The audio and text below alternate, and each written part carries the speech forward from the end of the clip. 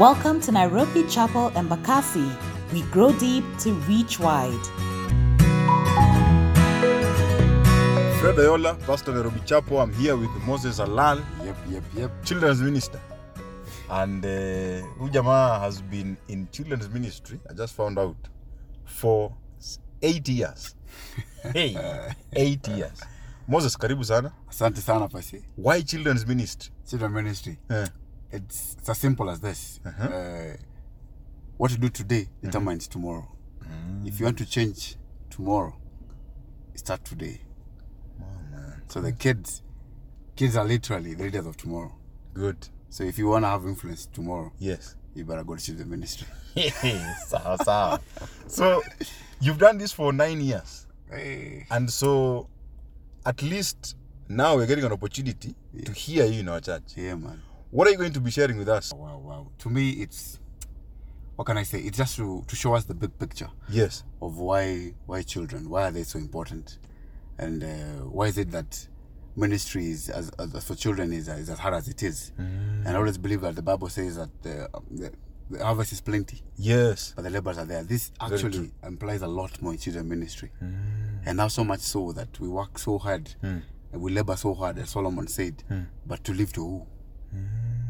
I mean, why do you do what you do? That's very true. So it's just going back to the Bible. Actually, it's not about what Moses says. Yes. It's what the Bible says. That's what I'm coming to share today. It's what the Bible really says about the children. Good. So I'm going to just highlight. Yeah, man. Maze Moses. Yeah, man. Karibu sana. Say firstly, thanks. We are really eager to hear you. God bless you, Maze. Can't wait, man. In the 1700s, everyone used to work. Even children used to work. Everyone had a job. You wake up, you either go to the farm or you go to the factory. Even the small ones. None was at home. So it reached a point that someone saw there's something happening. These kids are not being taught anything by anyone because all of us are at work. This guy said, let me do something different. Let me open a place on a Sunday where actually those who don't have parents, those who are orphans, can come and eat and learn how to read. You understand? So this guy used only one textbook, one subject, and then the kids food. Who can guess what the textbook was?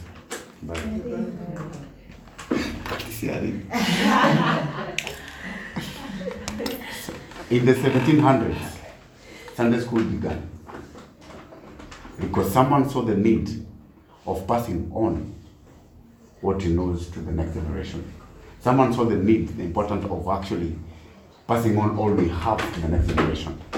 That's how it began. And Sunday school is not in the Bible, so don't go looking, don't Google, because you won't find it. But the Bible is so specific about education and learning, especially the little ones. And I like to say, I'm not a professional.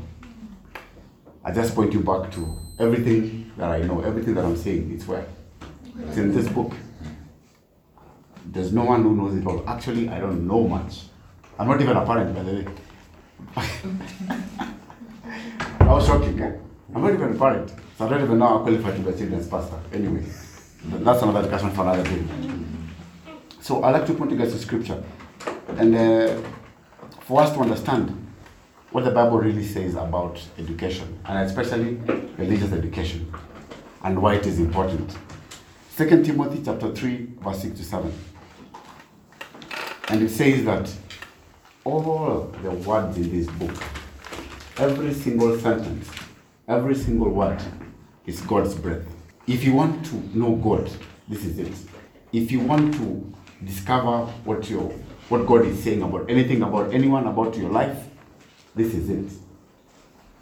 There's no other personal devotion for TD Jake. Sorry to say, Pastor. There's no personal devotion for who. This is it. All scripture. That's the first thing I want you guys to remember today. Everything you need, everything you'll ever need is in here. Because this is God's breath. This is God's word. Secondly, Acts chapter 2, verse 42.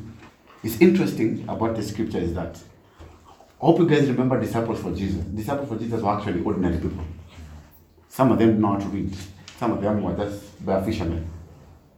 But actually these guys these illiterate people were the one who wrote the New Testament. How interesting how a kid like Zara in another 2 years can surprise us with what she's able to say because of learning, because of intentional learning that you pour into them. First, write curriculum, write textbook. Second, write formula. And this should be every parent's verse. It should be on your door, should be on your wrist, should be tattooed. If you like tattooed, I've seen. Just tattoo this on your I don't know what I need to do.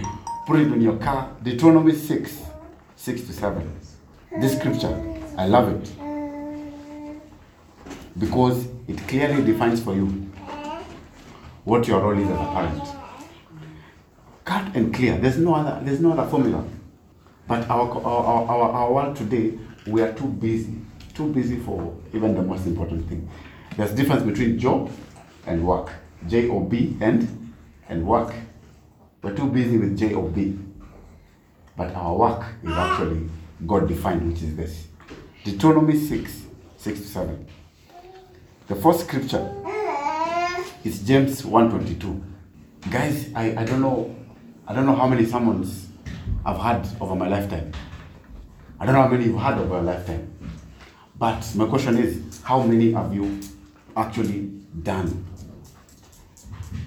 The skipper says, do not lie. Actually, since you came here, how many lies have you told? We're very good hearers. Very good hearers, fantastic hearers. Moses is fantastic. But doers, we don't do what the word says. The most interesting about this, about your child and about children, they're very keen. It's not about what you say, it's about what they do, it's about what you do. That's exactly what they emulate. Scripture is urging us, God is urging us, let's be doers of the word. Second question, you can touch your neighbor and ask them. This is Palm Sunday, right? How come Jesus rode on a donkey? Why not a horse? Why not a chariot? Why not being carried? So you see politicians being carried when they win. See your disciples. Why did they carry you? Why a donkey? Zara, can you try? Ebu tell me.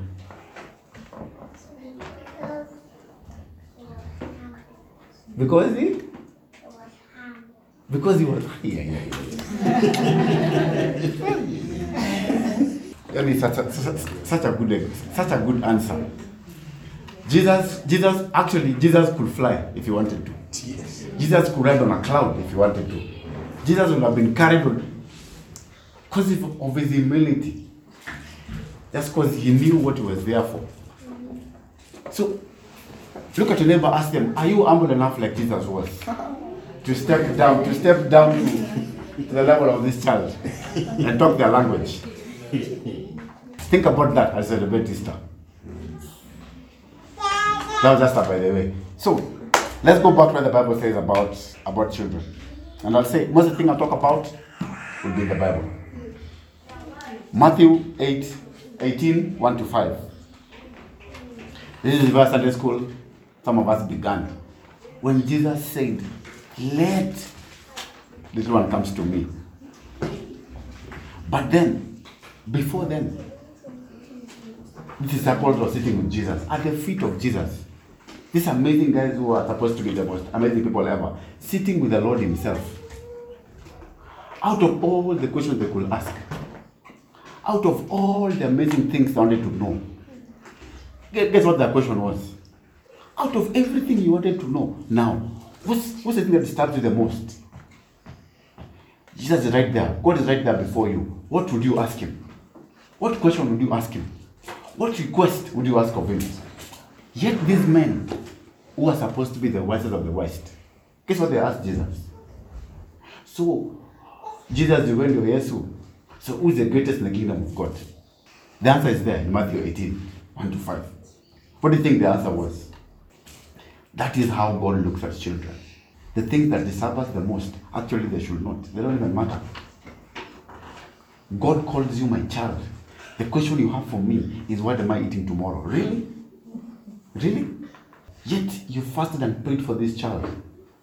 All you're asking for me now is not the plan for this child, but actually what to eat tomorrow. That's what it looks like to me. It looks like these people who are supposed to be with the Lord, knows who God is, our request should be bigger than that. The second scripture is Mark 10. And actually, this scripture is amazing that it's quoted by all three disciples. It's in Mark, it's in Luke, it's in Matthew. That is how amazing it was, that all of them wrote it down somewhere. I know in our midst now, they look like a nuisance. In our midst now, look like they don't understand and they don't hear. That the ministry is for the adults. Moses is speaking to the adults. Let the children go away. But how will they learn if they never saw someone sitting down and talking to people about God? When will they ever see? All they know is microphone and a stage. Disciples of Jesus decided, hawa tu wanasumbua watu hapa. Hatu hii, nini bana watoto? How they are running over here? Willy, enda nao cheza nao huko nje kwanza mkuje after 1 hour alafu mkuje kama tushamaliza. But God himself, he said, let the children come to me. God himself saw that he has in his thinking, who will be the next pastors? Who will be the next worship leaders? Why do they learn how to worship if they don't see us worship? Why do they learn how to teach if they don't see us teach? Let them be among us. So they could see and say, wow, my mom used to worship God and I know what that looks like. Jesus told his disciples, let them come to me. And actually, no one sat closer to Jesus than the children. No one did. Some even on his lap. The third scripture is Matthew 18:10. And parents, I beseech you, if you have a child in your house, stop praying. If a child is in your presence, let them pray for you. If a child is in your, let them pray for everything and anything. Even your biggest request, give them to the children. And this verse actually tells you so. It tells you why. Matthew 18:10. Angels for children see God every day, face to face. Your prayers take detours. I don't know why they go to sometimes as adults. Because unaomba hii, 1 minute umebadilisha hiyo maombi, kanafika tena mbinguni ushabadilisha. So there are like 4 requests coming for God anashindwa sana jibu gani. But their prayers are so honest and so straight. What they'll ask for today, come and ask them tomorrow. They say the same thing. Daddy, nataka ile toy. Daddy, nataka ile toy. If you ever have a big request, let your child pray for you. Stop praying because you do not know how to pray. And that's not my word. That's the Bible says so. You do not know how to pray. Again, the Bible says about children. Luke and Mark capture this. Does it always surprise you that in the heat of the moment, when you're mad, when you're hungry, your kids seem to know what's going on? Yet you haven't told them. When you're just about to fight, they already start crying. How weird is that? There's a lot of wisdom in these children, which we never really see, and we refuse to see and learn from them. And this disciple says, some of the children are some of the wisest people I've ever known. You tend to teach them a lot, but do you ever learn from them? Do you ever see just how they sit, when they see you, the world is done? How so much so with God, who is your Father? When they hear your promise, they hold it like it means everything to the world. Even though you don't know, even though you're lying to them. They don't know what's your plan for them for second time in school. But then they know they'll go to school. How much hope is, I mean, surely. Yet our God in heaven, do we trust him that much? Do we hang on to their every word like they do? Do we trust God in that way? And this you need to remember also. Psalm 127, 3-5. These little ones are not yours. I don't know if you guys ever realized that. But if you think they're your pension plan, pole sana. If you think that your escape, you want to live your life through them, pole sana.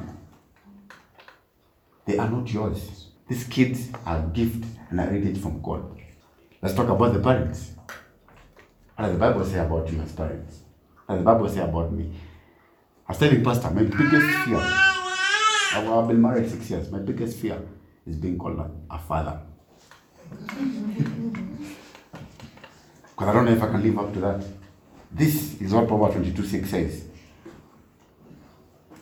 Train up your child. Not the children's pastor. Not the teacher who is in school. Not the educationist who you believe that knows. Not your mom. Train up your child. Train up your child. Yourself. To understand, to train, or even to coach, you have to understand exactly first who you are, and then understand who you're trying to coach. Failure is not knowing who you are and not knowing who you're coaching. Oh my goodness, what a mess. You're coaching cricket, guys are playing soccer. You don't even know soccer, yet you're the coach for soccer. So, your first role is to train them to be what you don't know, which is an adult.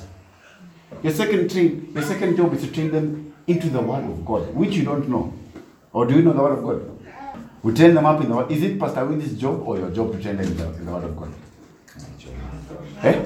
How often do you spend time with them in the Bible? So as a parent, that's why guys, it's a scary thing to be a parent. Your primary responsibility as a parent is to build the foundation of your child. Let me not call out something in your child that you haven't called out yet. Actually, you should be the one telling me, Pastor, I think they are... No, who is the worshiper? I know this child. I prayed for this child. This child actually is a pastor. Let me not shock you that they're good in maths. Actually, tell me how much you taught them that maths. Guys, the best way of training someone is by doing it by example. Is by doing it with them, for them. The Bible says, training you can't do alone. That's why God gave people like us, Pop Moses, just have the heart of children. We need, Pop, there you go. The people like us now, we only aid what you've been doing at home. We only come in to supplement. That's why I love this church setup. This is how children are supposed to grow. When you bounce off idea, as parents, when you share ideas, parents think my child's crazy. I don't know movies are watching. Even me. So what do? You can't do it alone. It's called management or management. So what is management? My definition is, it is the ability to design the uniqueness of a child. The uniqueness. Even though you have two, they're not the same. Even though you have four, they're not the same. So how do I custom make something different for my son? How do I know it? How can I custom make something different for my daughters? Because they're different. You must have the ability to custom make, to know your child for who they are. The third way, as I come to almost a conclusion, is how many, me I was brought up in the 90s. In the 90s, people used to go to Uhuru Park. I was brought up in Nairobi. What are the most memorable moments that you had as a child? Were they by yourself or with your family? Imagine it's so simple like that. And the Bible says, just build memories with children. Build memories. Hang out. Fight. Have fun. Eat. Travel. Have some family meeting as early as they're one. Build memories. That's what the Bible says, when they're old, they shall never do what? They shall never. Why? Because memories stick. My mom used to. My dad used to pray for me. How do you know? Because they used to pray for me when I'm there. When I'm there. Not at night when I'm asleep. I never used to hear anything. So guys, those are the good things and the hard things. And let me go to the cautions and the warnings. That remember I told you, the kids are not yours. Matthew 18, verse 6. Mark 9, verse 7. It says, just paraphrasing, if you hurt or mislead any of these little ones of mine, not of yours, of mine, it's like committing suicide. Let me not find you. Ask yourself, am I doing right by this child every day? If the owner, who is God, comes and asks for them, what condition will they be in? It better not find you the wrong thing to this child. It better not find you misleading this child. I was telling Pasi, one of my philosophies is if you want to have influence tomorrow, you must start today. Second warning, the Bible says, is we are so good at teaching. We are so good at receiving. But how good are we at learning? Can you imagine how much, just from a camp, they're not a memory verse? When was the last time you learned something? Not just about anything, about your child. We are always too busy dishing out. I asked you that, we talked about the seed. That was last week. Now they're here. They've already come. Are you living your life through your child? Or have you learned to manage your child and understand their ability and for who they are, understand them for who they are, letting them be who exactly God has them to be? For this word to get to us, 2 generations, you pass what they knew over and over again. What values are you passing to your child? Join us every Sunday at 11 a.m. to 12:30 p.m. at Seasons Airport Hotel, opposite Nyayo Estate Gate D.